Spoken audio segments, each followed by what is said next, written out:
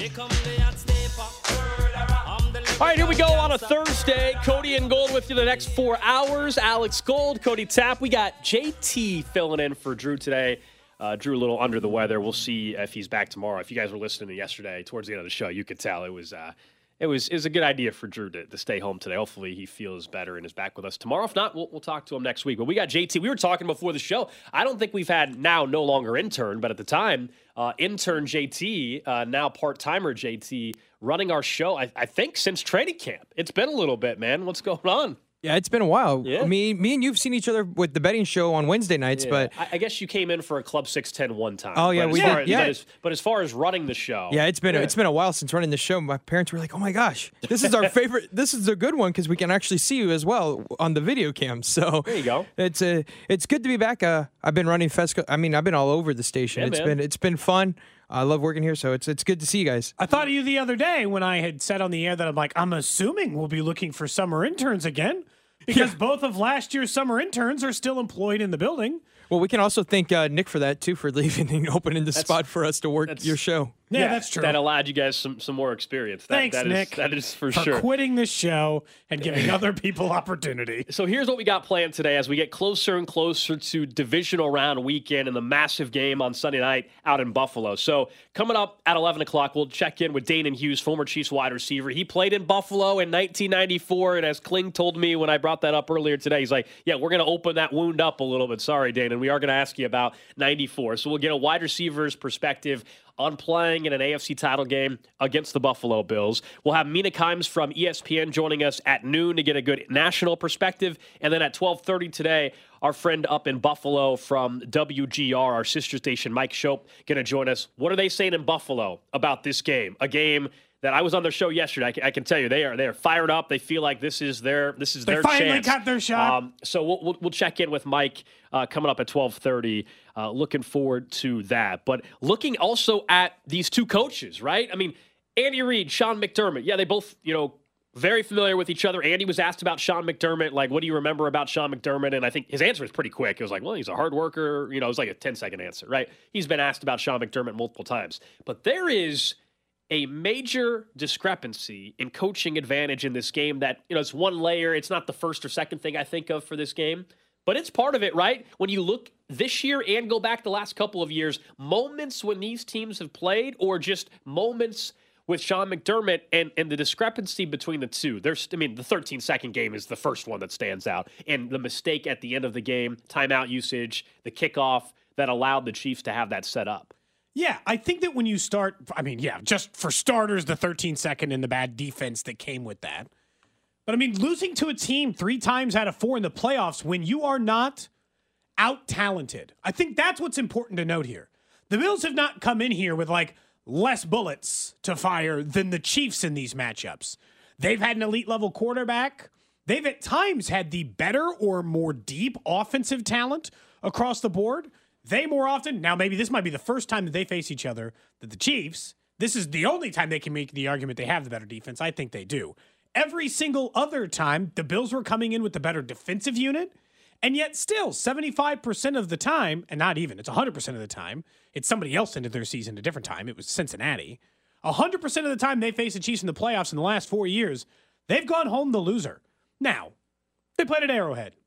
That is part of the advantage, but I think coaching is part of it. I don't care if it's the 13-second game. I don't care if it's 2 months ago when it came out that he had weird speeches about 9/11 references and the terrorist being the team. You know what's weird about that, though? What happened there? Obviously, the comment and all that was 4 years ago, but his team currently, and I guess what matters most, right? His team actually did seem to rally around, supporting their guy. They've won since then, yeah. You know what I mean?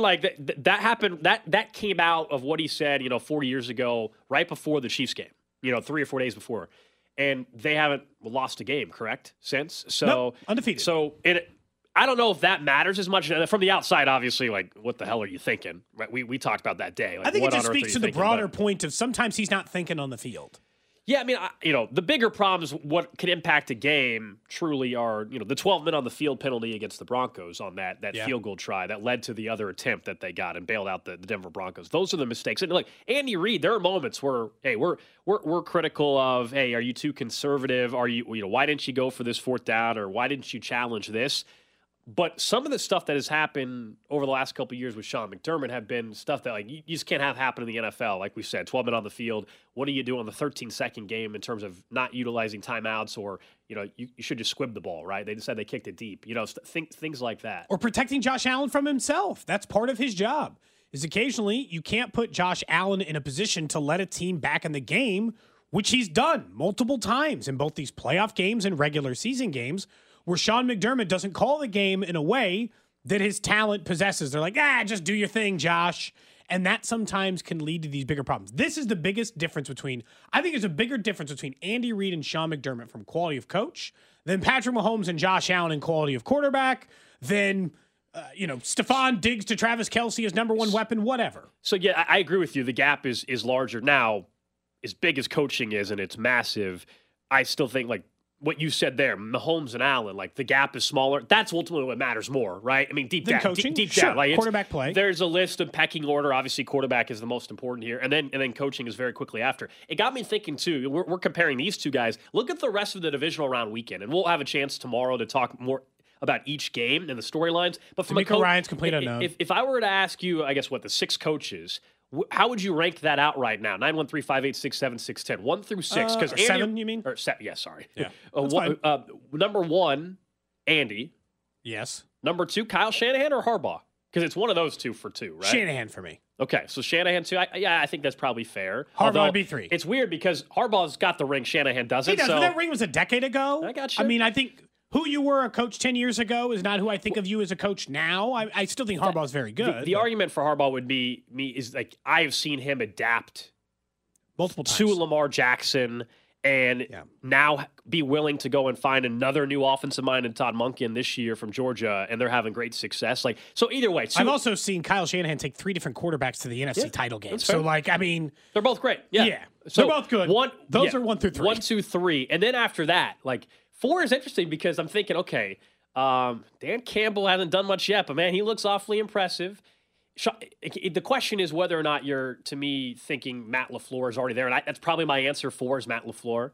Because to your point about quarterbacks, look what he's doing with Jordan Love and all these young wide receivers in his offensive scheme. They lose Aaron Rodgers, and now look what they're doing. I think LaFleur is 4, and then 5 probably is Dan Campbell. 6 would be Sean McDermott for me. And some people disagree with that. They're like, how are you putting Sean McDermott that low? And he's only made it one. He hasn't even made it to a Super Bowl. You can't say that about Shanahan or the other. And then Todd Bowles is last. Yeah. Okay. Fine. We can give Todd Bowles last because he was almost fired. Although he's definitely saved his job now. Oh, good for him. I mean, he's done a great job this year. Andy's won, no argument. Bowles is last, no argument. I don't think I disagree with you. There's a chance I would put Campbell and LaFleur both above McDermott. I understand that they also haven't made title games, and that Sean McDermott, to his credit, has gotten that team a lot of. This is where McDermott deserves some credit. He has gotten that team a lot of division wins, and he's gotten that team in the postseason. The problem is that those slight problems that he has when it comes to the big game moments, that doesn't just apply to the players. You have to be a coach in the right moment. You have to have the right game plan going into these things. And he might just be a classic overthinker, or even worse, just a bad thinker or decision maker in the key moments. But I can't ignore the fact for him as a coach that he has rolled into the postseason for 4 consecutive years with a top 5 offense and a top 5 defense and has a single AFC title game to show for it. He has more early exits than he has title game apperances to show for it. Yeah, we didn't even mention DeMeco Ryan. Sorry. He's just an unknown. So, I mean, I already put him ahead of Todd Bowles. Absolutely. I put him ahead of Todd Bowles. I know some people may think that's unfair. He'd be ahead of Todd Bowles. I can't put him ahead of anyone else because I don't know yet. But what's there between him, in fairness to the texters? Yeah, what's the difference there? He's coached for 2 years. I don't have a massive difference in it. I don't have a massive difference for it. If you wanted to put him ahead, I couldn't make I couldn't make a strong argument one way or the other. LaFleur's only been coaching a couple of years too. The difference is we saw him take Jordan Love seemingly and immediately make him impactful. And not that I think there's a chance a year from now. Not that DeMeco Ryans hasn't done that with C.J. Stroud. I think in about a year though, we're probably saying DeMeco Ryan is. I mean, you can make a case he should be coach of the year. The problem is the voting happened before the playoffs, so Kevin Stefanski might end up getting that. But, yeah, there's an unproven element. I think it's Campbell and D'Amico Ryan. They really haven't done much different than each other. They both won the division. Yeah, and LaFleur. They're all just kind of like in the middle. Like LaFleur didn't even win the division. Technically, that's Campbell's edge over him. So, I mean, they're a part of a wash. There's 3 high-caliber coaches. Guys you know, guys who have been there, guys who have won a lot in this league and have won in a lot of different circumstances. Those are Andy, Shanahan, and Harbaugh. I mean, the other 5 guys we've mentioned, the only guy with experience is Todd Bowles, and we don't like him at all. Yeah, but LaFleur's been there for, 3 or 4 years in Green Bay. Remember, he went 13-3 his first year. Now, he had Aaron Rodgers. Oh, yeah. But they right. 13-3, I didn't double-check, but I'm guessing that won them the division. Probably. So they were 13-3. And then they didn't even get to the title game, right? I don't lost know. in the divisional round? Is that right? Yeah, maybe so. Yeah. They did. And so, they lost to the Seahawks, it looks like. And they beat the Seahawks, and then they lost to the Niners 37-20. Yeah, that was the year the Niners went to the Super Bowl and played the Chiefs, right? Yep. Which, I mean, again, you lost to a team who went to the Super Bowl. It's not an embarrassing thing. So, okay, fine. LaFleur's probably over Someone Campbell. says they're downgrading Kyle Shanahan because he's responsible for 2 of the biggest collapses. Now, he was an assistant in Super Bowl history. He was an assistant for the 28-3 game down in Atlanta. Do people still hold that one against him? I've told you how I view Shanahan. I think how people view Kyle Shanahan now. It's much like how people viewed Andy Reid prior to the Super Bowl win. Everybody knows Kyle Shanahan's a terrific coach. Everybody knew Andy Reid was a terrific coach, but the one knock people still had is like, hey, can he win the big one? Andy won the big one. Now he's won 2, and he's potentially on the verge of winning another. And now there's no question there'll be a debate between him and Belichick for the greatest coach of all time when it's all said and done. But you know what? Shanahan's got the same problem Andy had too, in addition to that, where Shanahan's rolling into Super Bowls not with Tom Brady, but with Donovan McNabb, where he's running into Super Bowls not with Patrick Mahomes, but with Jimmy Garoppolo. I mean, I understand that he has partially to accept who his starting quarterback is, but come on, man. He ran into an NFC title game last year with Brock Purdy, who eventually got hurt, and he was down to even below that. He took a 7th-round rookie as his 3rd quarterback in a single year and still managed to get to an NFC title game. And he took Jimmy G, a quarterback I have no respect for, to the Super Bowl. And then he ran into the better quarterback. Like, that's just the reality of it. He ran into Jalen Hurts, who's better than his guy, and he ran into Patrick Mahomes, better than his guy. Look, at some point, if you get 10 years down the road and he's still no showing in these big games, I think it's different. But I think your comparison's very good. Everyone knows Kyle Shanahan is a winner. Everyone knows he can take quarterbacks and offenses and do special things with it. He's just never had the guy at quarterback. That's a difficult thing to find sometimes. We'll get back to the Chiefs and Bills in this weekend and specifically talk about Rashee Rice and Travis Kelce and this now 1-2 punch they have in the passing game coming up in 15 minutes. We know today's a big day in Jackson County once again.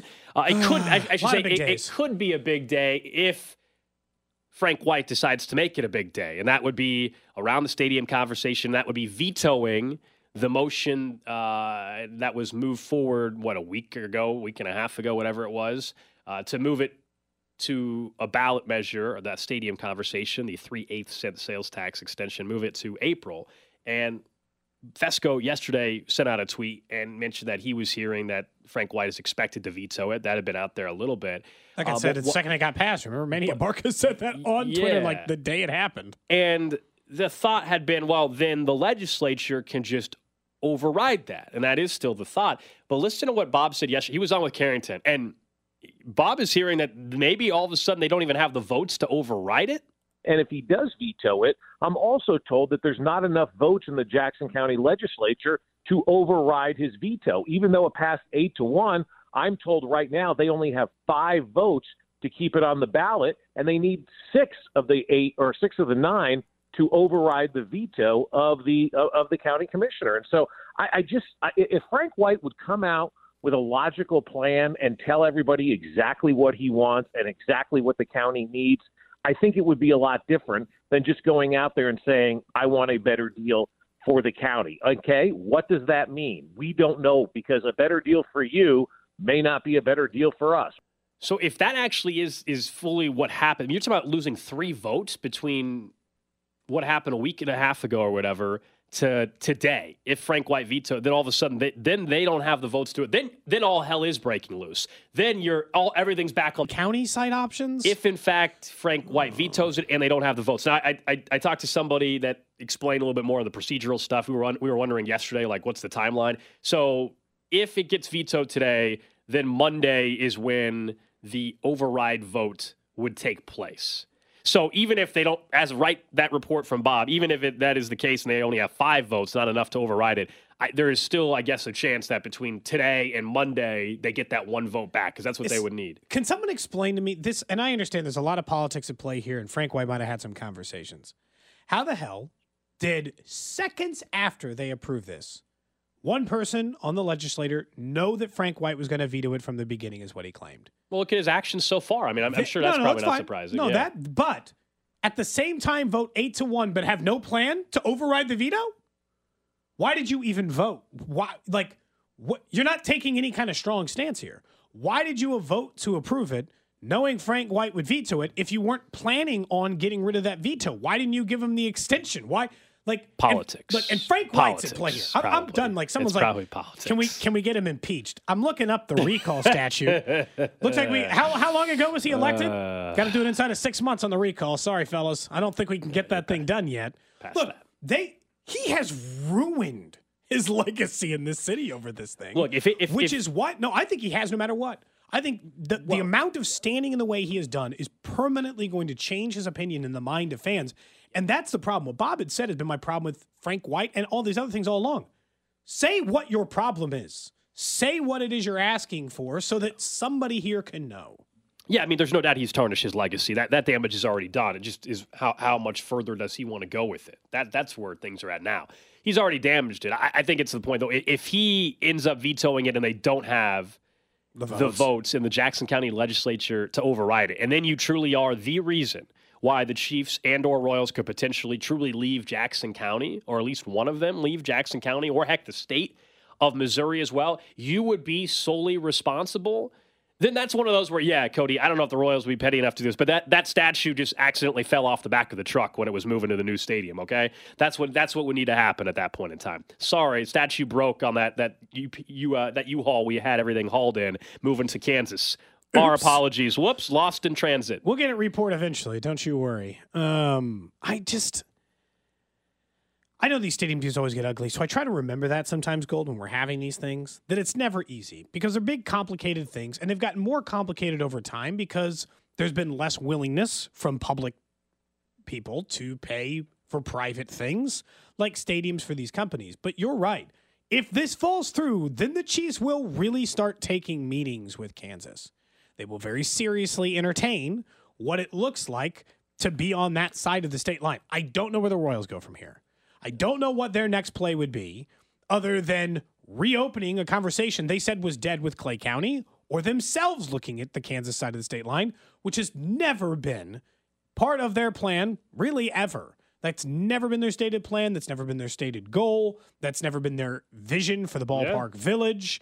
Like, this is their play. This is their option if they want to get on the April ballot. And this thing can't, because I'll tell you right now, if it has to get pushed to the August ballot, if the Royals were even willing to do that, which they don't seem to, Frank White's going to drag his feet on this thing again. They've had 7 deadlines they've blown through.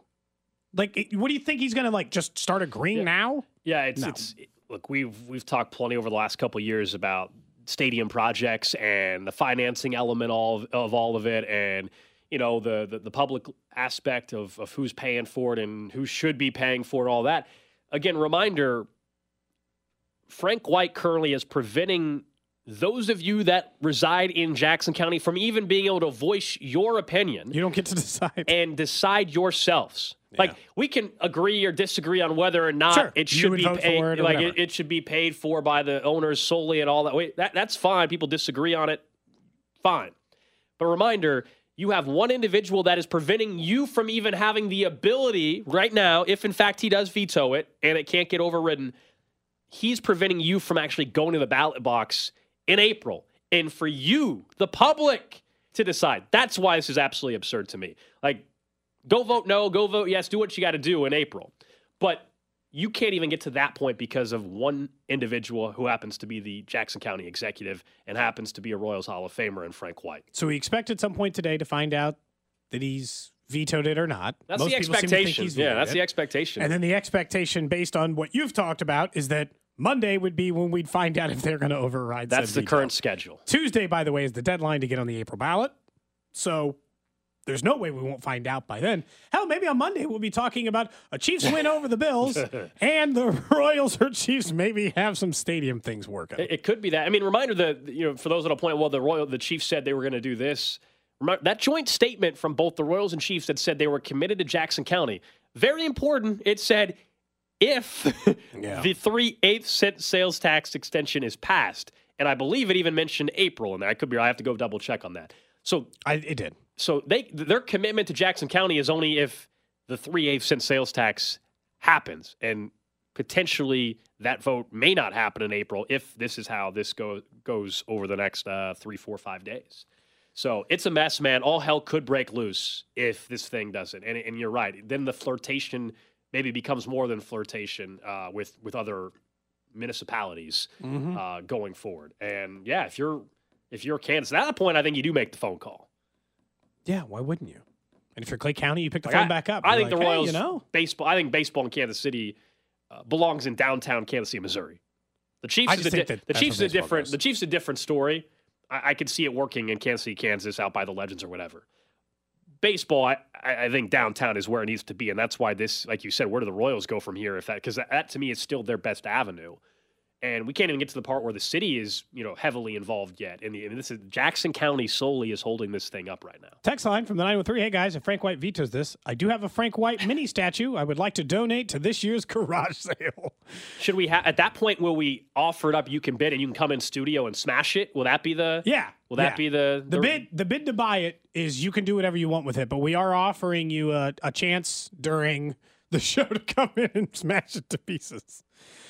I just like you said, some of it just doesn't make sense because feels like one man. It's one thing for any politician. It's one thing for any politician, whether we're talking about a stadium issue or anything, sports wagering, whatever. Right? It's one thing for any politician to say, you know what, I am trying to get the best deal for my constituents. Nobody faults you for that. That's not the complaint. That has never been the complaint. You should try to get the best deal for your job. That is exactly you're supposed to represent those that voted for you and those that did not vote for you, by the way. But in this case, you're not even saying why you believe it's not a good deal or, hey, if it's true, Fesco was reporting that, he wants $25 million a year from each team to the county. Okay, that's like on the surface, that sounds like, okay, great.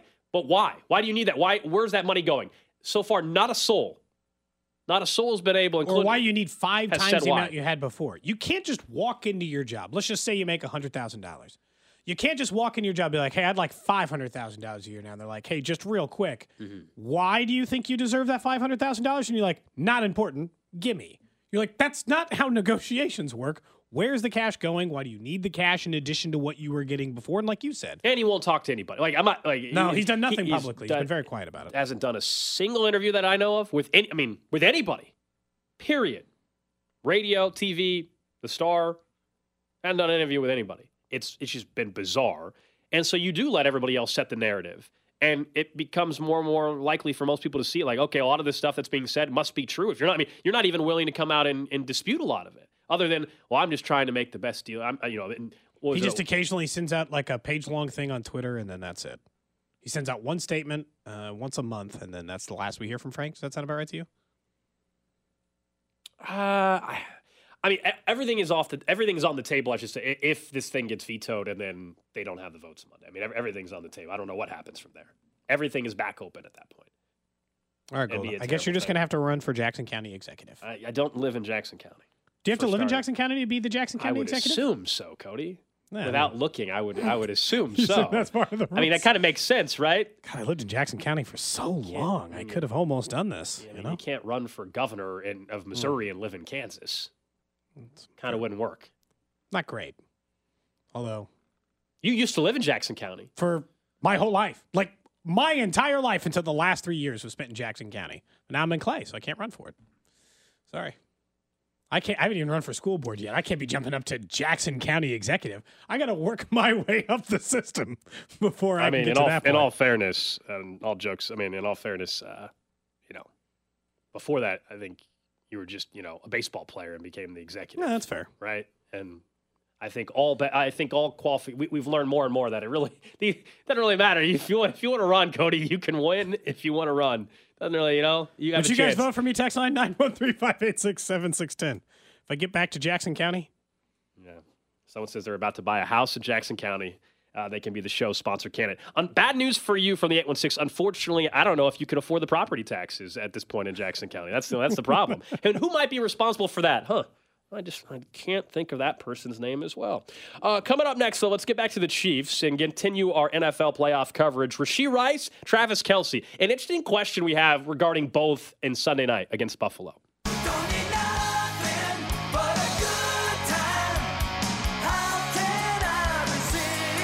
Coming up in 30 minutes, we'll check in with former Chiefs wide receiver Danan Hughes. We were taking a look at that 94 game a little bit. His teammate Keith Cash led the Chiefs in receiving that day, all the way back in 1994. So looking forward to checking in with Danan Hughes, who, of course, will be part of the broadcast Sunday night on the Chiefs Radio Network, 106.5 The Wolf here locally. You'll hear Danan along with Mitch Holthus, Dan Israel, and, of course, Josh Klingler down on the sidelines at Highmark Stadium in Buffalo, where it could be wind chill like 3 degrees or whatever. But, again, that's like 30 degrees warmer. Should be fine. Still going to be a pretty cold football game. Should be fine, man. You're right. We'll ask Danan about that. Thinking of Danan, who's a former receiver, let's talk about the receivers in this game for the Chiefs. In particular, you asked me a question about Rashee Rice and Travis Kelce based on what they both have done. Well, I went back to the Buffalo game and started to realize the production from both players. And you and I both said that Travis Kelce had ended the season kind of slow, but we expected big things to happen in the postseason. Both had nice games. 200 yards between the two of them. 130 for Rice, 70 or almost 80 for Travis Kelce. But when I go back through and see what they've both done, I think it's a fair question to ask, which is why I'm opening up to this. You, the text line, 913-586-7610.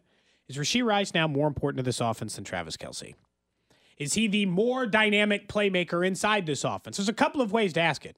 Because I think if I say more important, the answer is no. Right. I've watched enough film breakdowns to see why Travis Kelce makes everyone's life so much easier, especially Rashee Rice's. Hell, Travis Kelce's the whole reason why Rashee Rice is wide open on that touchdown he got in the previous game and the way that he runs the route. Dynamic, though, when we're talking about dynamic playmaker inside the offense, it has been Travis Kelce and Tyreek Hill, I thought, tied for first, essentially, for 3 or 4 years, where both of those guys were doing as important big play things inside the offense that just looked different. From an explosive play perspective, or just the hey, who's going to rack up the yards now? Rice has definitely passed him there. Yeah, I mean, the most important, it's Kelce because of what you said. He draws all this attention. It's clear. I mean, he draws all this attention. He opens things up, and you still know Travis Kelce, if it wasn't for 2 drops or whatever, he would have had over 100 yards receiving against the Dolphins. 3 drops, 3 drops in the first half. Yeah, I mean, he would have had over 100 yards receiving against the Dolphins. And so, no, I mean, Travis Kelce is by far still, outside of Patrick Mahomes, the most important piece of this entire offense. It's a credit to Rashee Rice that, we're sitting here talking in his rookie season going into the divisional round playoff game. We're talking about him being the second, if not third most important player on this offense to distribute the ball to. It's him and Kelce and Pacheco. But no, it is Travis Kelce still is the most important player. Travis Kelce just had 31% of the targets against the Dolphins. That was, believe it or not, his highest target share since week 7. I know. And that goes back to the whole conversation we had a week ago about being fresh and healthy, even if you were frustrated by the drops. And I know Travis obviously was. 31% of the target share, that being the most in 3 months and 2.5 months is telling. Now, Rashee Rice, since that game they played the Bills the first time, week 14, he has averaged 9.2 targets, which is like 27% of all targets in this offense. He's averaged 56 air yards, which is 29% per game. So these two guys, it's interesting. We've seen the uptick for Rice, and now we're coming off a game we're talking about where Travis Kelce just had his most targets since week 7. I mean, that's really what it comes down to, is that maybe this is a Tyreek and Travis in their heyday thing, where Travis is the 1,100-yard receiver, Tyreek is the 1,400-yard receiver, and they both absolutely do work, and Travis Kelce is just the more important cog, not the guy who gets the yards. Because you're right, it goes even further back than the Buffalo game. Because since, like, the Raiders game... The first one, yeah. The first Raiders game in late November, 10 targets, 8 catches, 107. Then he was 9 targets, 8 catches, 64. Then 7 for 72, 9 for 91. And obviously, he had 8 for 30, 5 for 127. I mean, he has been 95-ish yards a game and good for a score 2 out of every 3 games across the board. He has become their second biggest weapon, and he's been that for a long time. But, like, he started to rival that of the production and importance of Travis Kelce. That says a lot about him. I don't think he's more important than Travis Kelce. Yeah. But to even rival it, for it to even be a brief conversation, to mention, to ask, to question what level Rashee Rice means to this offense, I think that says a lot about how much they count on him in the postseason. Well, sure. When Rashee Rice went down for, a minute or two, everybody was holding their breath last game. Now, fortunately, it looks like he just bloodied up his knee a little bit, and he's fine. Again, he fully practiced yesterday, and it looks like they avoided anything serious. Maybe he tripped himself, to a certain extent, but landed on the hard concrete of the field. But that, for a brief second, right, you're holding your breath because both these guys are two pieces that clearly, you cannot afford to have absent for any portion if this team is going to win multiple games and continue winning in the postseason. And that's why when we've talked all week about why this offense has been better, it's because of the focus in on Rashee Rice, and Travis Kelce, and Isaiah Pacheco. I mean, those are the 3 most important players outside of your quarterback. I would argue on this not just this offense, but you could argue on this team because your defense, Snead, has been incredible, but they're so good on defense that I still think like you cannot afford to lose Rice, Kelce, or Pacheco. If you lose one of them, then they are screwed offensively. I'm sorry. They just are with how narrow the margin is right now for this offense still to have their success. I do think what's really nice, and part of the reason you and I both came out of that Miami game being like, is that their most complete win of the season? Go like across the board? Yes. Is guess what? Maybe for the first time all year, Rashee Rice and Travis Kelce were great together. A shocker, Gold, that the offense looked good for the first time in a long time. Rashee Rice and Travis Kelce were both good in the same game at the same time. They both look like the fully formed version of themselves. Travis looked like old Travis Kelce. Rashee Rice looked like the best version of him that has taken up to this point in the season in order to match. And once you got those two guys together rolling at the same time, I understand the red zone stuff, but I mean, they were constantly threatening to score. They scored in the high 20s anyway, which isn't common for them this year anyway, but they were a constant threat to score. They moved the ball at ease. They had big chunk yardage plays. To me, they just seemed like they were willing to kick field goals down in the red zone because at one point it didn't look like Miami was going to really threaten from a scoring perspective at any point. And that'll be the thing against Buffalo. The Chiefs held the Bills to 20 points, we know, in the loss that the Chiefs played in Week 14. Are you able to be as conservative in the red zone this go-around against Buffalo? Normally, I think the answer is no, automatically, because you're like, no, the Bills are capable of putting up 30-plus points. With your defense, are you still able to approach it that way? Like, you can't settle for 5 field goals. You're going to lose this game. But I don't think suddenly Andy's going to be ultra-aggressive in the red zone. Like, if there's a 4th and 2 at the 15-yard line, I'm not sold that they're like, you know what? Like a lot of teams have done this year, we're going for it. I'm not sold they're not just sitting out Butker to get the points. No, but I think that they, to a point, like I think if you've heard Patrick Mahomes and stuff and Andy Reid talk about it, like there is a point where they just, maybe it's dangerous in the playoff time, especially against the Bills, the whole like settle for points thing.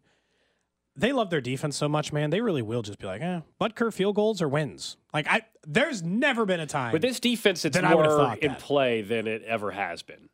Because you trust the defense to hold the Bills back a little bit. But which coach, like we were talking coaching to start the show today, McDermott and Andy Reid, which one is willing, even early in the game, not when it's obvious you got to go for it, early in the game, which coach is actually more willing? Probably more like McDermott. If it's, I'll keep using it, 4th and 2 at the 15-yard line, which is like you kick a field goal, but you're all in it, it's a tie game or it's nothing.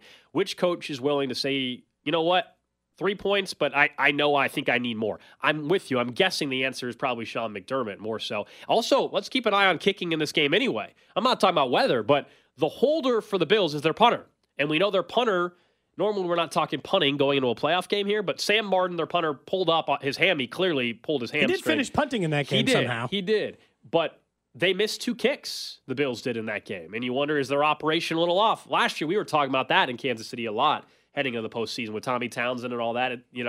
That was part of the storyline. So that's something to keep in mind with the Bills. Are they willing to be more? Do they trust their kicking setup as much as the Chiefs do? My guess is no. I also think that the Bills, because of the pressure we talked about in this game, should be the more aggressive team. You're more desperate. You're way more desperate than the Chiefs from across the board.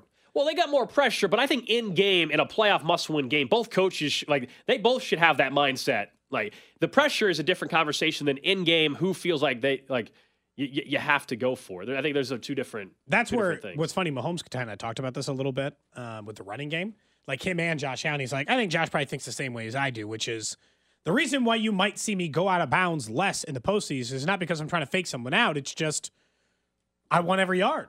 Absolutely. This is the postseason. I need every single inch that is available to me during this time where I might normally go down. I might jump into two guys in order to get the 3 extra yards to get the first down now because it's the postseason. And I'm going to make sure that I get this for my team because we're trying to win this thing. And look, that's what makes Josh Allen an even bigger problem from the running perspective in the postseason. And he's already a giant issue because nobody runs like him in the NFL. He's like the Derrick Henry of quarterbacks. Where Derrick Henry, when you're running, you're like, I'm sorry, is he like 6'3", 250 and runs like a 4'3" and like has a 70-inch vertical? This is stupid. This is ridiculous. Josh Allen's the same at quarterback where you're like, wait, you're that big and tall and you're a good runner? Oh, I don't like that. Well, and he's going to give you the Bills fans are saying it was just a head fake, not a fake slide. That's been the story out of that run against the Steelers. There's a lot of controversy around, did he fake the slide? Because we know in college football you can't do it after Kenny Pickett did it with the Pittsburgh Panthers, and now he's with the Steelers. And it's tough to say for sure. That one looks more fake slide. Someone tried to put a montage together. I'm like, most of those are just jukes. Yeah. Like, I appreciate the effort, but those are just jukes. It probably was more of a head fake than an actual fake slide, but that's the challenge. Like you said, if you're in a tough spot, what are you supposed to do if you're a defender? You can't. You're going to get a personal foul if you try to dive towards them. And then also, Josh Allen, not an easy guy to bring down. The one thing, now that we're talking about Allen real quick, and we can get into coaching across the league, we saw the Bills do the tush push. And Josh Allen has consistently, and obviously this stands out on tape, I'm sure the Chiefs are well aware of it, he always goes left. Like, he doesn't just go straight. Every tush push, maybe he goes right in this game. Like, every tush push, if he goes left. Like, he goes around the left. He doesn't go straight. But then there was also one where he basically went airborne and his teammates, carried him across. This is why the tush push does need to be banned. If we're you don't think you should get to crowd surf like you're in a concert? You shouldn't be allowed to crowd surf and get the benefit of and not stop forward progress. Because then what are we doing? If you're telling me that I can go airborne and I can just carry you and crowd surf forward, then how can we have the tush push still be a legal play in the NFL? Your feet have to be on the ground. You can't be credited forward progress if your feet aren't on the ground. I don't know. Travis Kelce, right? You ride on a guy's back, you stand back up. Till your butt or your hand or tilt to elbow till something hits the ground, man. You're allowed to do it. But you're not allowed. There is a rule though. You're not allowed to lift a player and drag them forward. So how's that any different? I don't know. It's not totally different. I'll give you that. Crowd surfing does, but it's different because someone's not just physically picking up somebody and running with them on their back like a piggyback. All I'm saying, right? Watch the tush also, push. That's a silly rule because, in what way would that normally work in an NFL field where someone wouldn't just get absolutely clobbered? You put someone on your back and just run. I'm just curious to carry him like a fireman over your shoulder. Like if I'm Derek Nottie or whoever in the interior defensive line, I don't know, maybe you still can't stop it, but he goes left every single time. Like with Jalen Hurts, Jalen Hurts got face masked and stopped when this last game, but 99% of the time it was working for them. But he just goes straight forward, and they go so low and all that. Josh Allen he doesn't get that low, and he always just kind of veers off to the left and goes behind the left guard. He doesn't go straight and he doesn't go right. It's probably it's still too easy, man. Huh. Especially with him. I don't know why they wouldn't QB sneak. I borderline wonder if you could score a touchdown with Josh Allen if all you did was a design quarterback run from the 25 to the end zone. With his size, you need 3.5 yards per carry. Are we sure? You sure you couldn't get that? Yeah, someone points out the running backs have jumped over the line of scrimmage at the goal line for decades. We're not talking about jumping. I'm saying, if you go back and watch this past week, he didn't just jump. He was carried in air, crowd surfing by his teammates, not just jump. They weren't just pushing him from behind like Reggie Bush and Matt Leinart. Yeah. They were physically hoisting him above the defensive line. It was a weird play. It was the only time I've seen it this year. It's just...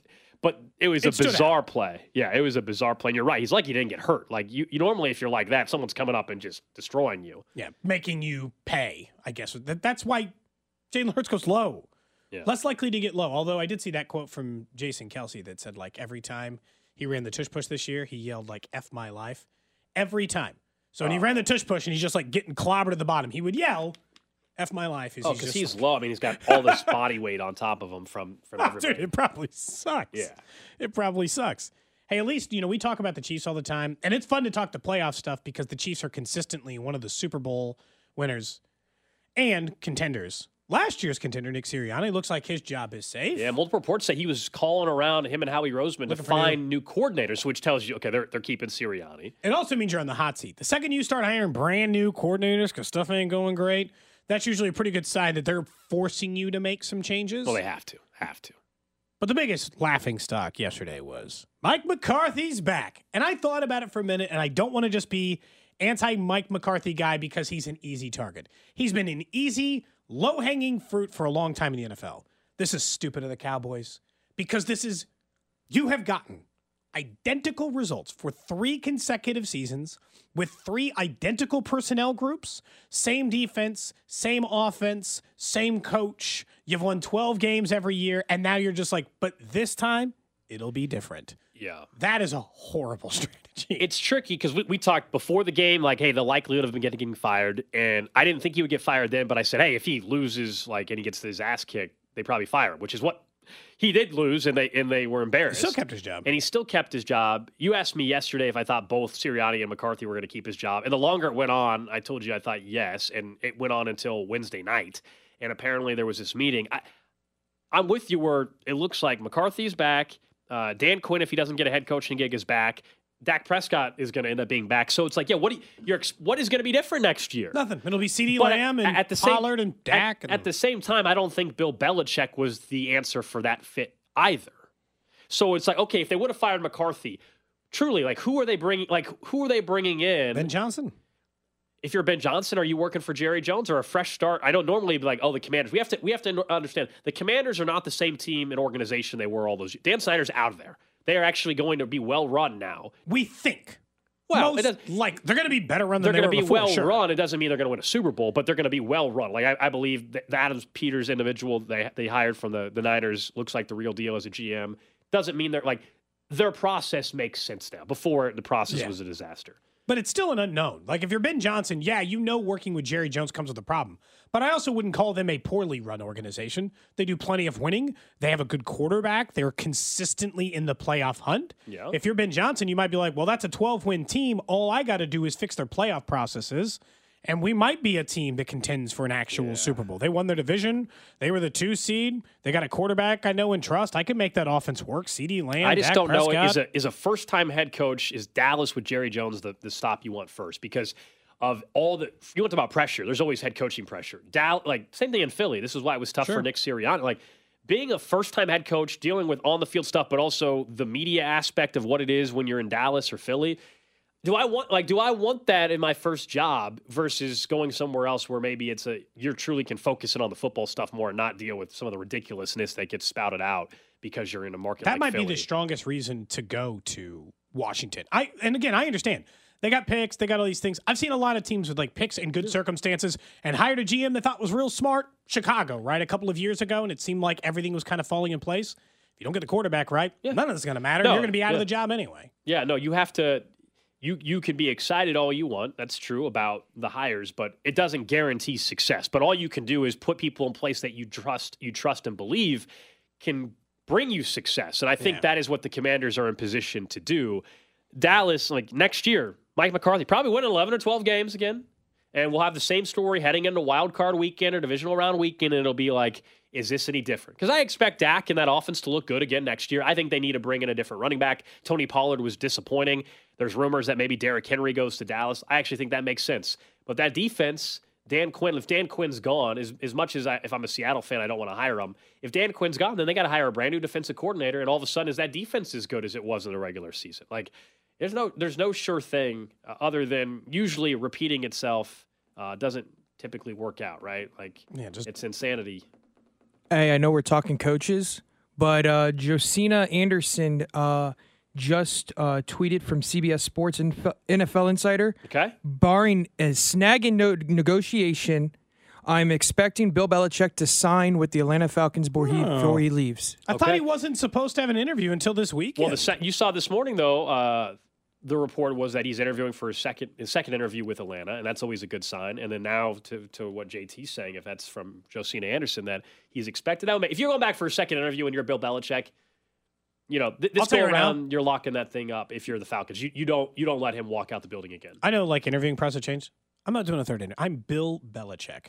It's second. It's just a second. That's what I'm saying. I would never do a third. You can either hire me or not. I'm Bill Belichick. I'm still not doing this thing. I just imagine some of the funny interview questions that any of us have had. If you've ever worked for a big corporation, be like, "Hey, tell us about a time you've overcome adversity." And you're like, "That's real awkward for this organization." But sure, no problem. Real quick. So there was this Super Bowl. I don't know if you guys we were playing the Atlanta Falcons, and we were up against it. We were down 28-3. And things were looking bleak. We came back and we won that Super Bowl. No, I think Bill Belichick. I think the large thing with Bill Belichick is, what is your plan at quarterback, and how are you planning to adopting to the modern game? I don't need to know anything, and how much control do you want over the roster? That's the last part's the key. That's all I need to know. They have a general manager in Atlanta. If he remains, what's that relationship like? Who has final say? Is it Belichick or is it Fontenot or whatever is the GM in Atlanta? But the fact that Belichick, a day after, less than 24 hours after we find out that McCarthy's staying and Sirianni's staying, now he goes in for a second interview. I don't think it's a coincidence. You think he was sitting around just waiting just to see. And now it seems like Atlanta might be his best fit. He should Chargers, just get Kirk Cousins, there's no noise around Belichick and the Chargers anymore. It seems like Harbaugh is the most likely scenario there. They should just give Kirk Cousins a 3-year deal and draft a quarterback. We all agree? I agree, but if I'm the Vikings, I'm also just keeping Kirk Cousins and signing him to a new deal. I think it's foolish for the Vikings to move on. They've been flirting with him leaving I know. for seemingly the entire time he's been there. But yes, if he's available, I think it's you sign Kirk Cousins, or if you really believe in him, you trade with the Bears and you get Justin Fields. If you think that's the guy, because I think Justin Fields could be really interesting in Atlanta with those weapons. But also, if you want to just have a guy that is going to no nonsense football dude. And that's, by the way, not that Justin Fields has problems off the field. Kirk Cousins, you just know what you're getting, okay? Yeah. You know what you're getting from Kirk Cousins. There's with Justin Fields, there's still the highs and the lows, and you're not sure which in between you're going to get. With Kirk Cousins, I can tell you on the stat sheet right now the level of performance you're getting. Like you said, there's no unknown in it. It doesn't mean Justin Fields couldn't be better than Kirk Cousins. He still has the potential to surpass him in that regard. But Kirk Cousins you're getting the 10th best quarterback play every year without fail. You're not always, occasionally you might sneak into the 7th or 8th, and occasionally you might fall into 11th or 12th, but pretty much the 10th best quarterback. That's what you're getting every single year of Kirk Cousins. And then I would just take Michael Penix Jr. at 20 and move on with my life. I would plan on Kirk Cousins being my starter for a couple of years. I would develop a young starter but if I'm in the first or second round, and then I'd go on. If I'm the head coach of the Falcons, if I'm Belichick, I'm signing Kirk, if I'm signing Kirk Cousins, I'm not drafting Michael Penix this year. Sure. You're trying to, he's not. You're in it for these these 3 years. Kirk Cousins can be your starter for 3 years. So I'm not drafting a quarterback this year if I'm the Falcons if I'm signing Kirk Cousins. I'm drafting someone to help out my defense, or I'm signing another wide receiver to go with Pitts, Drake London, just go all in. Load up on that offense. Makes no sense. It shouldn't be. But yeah, if I sign Cousins, I already got my running backs taken care of. I got Bijan. I got Drake London. I got Pitts. I might draft another wide receiver to go with it, and suddenly you're good to go. I don't know. That defense wasn't great, so maybe that's where they go. But if there's one thing I'm real sure about Belichick can still do is Bill Belichick can coach some defense. So he'll go get himself a rookie edge rusher or somebody like that, and all of a sudden feel pretty good. He'll immediately go get his Patrick Chung. He'll just get whatever Patriots been on his team. He'll sign Slater to run his special teams unit, and he'll find one other guy on defense who's been there for the last 5 years. That'll immediately be the guy who settles their defense in. All right, coming up next, we get right back to the Chiefs and Bills. Someone that played the Bills back in 1994, Danian Hughes, will be part of the broadcast. Get his perspective on that game and what's it like when you start seeing these same teams every single year in the postseason. That's next year on Cody and Gold.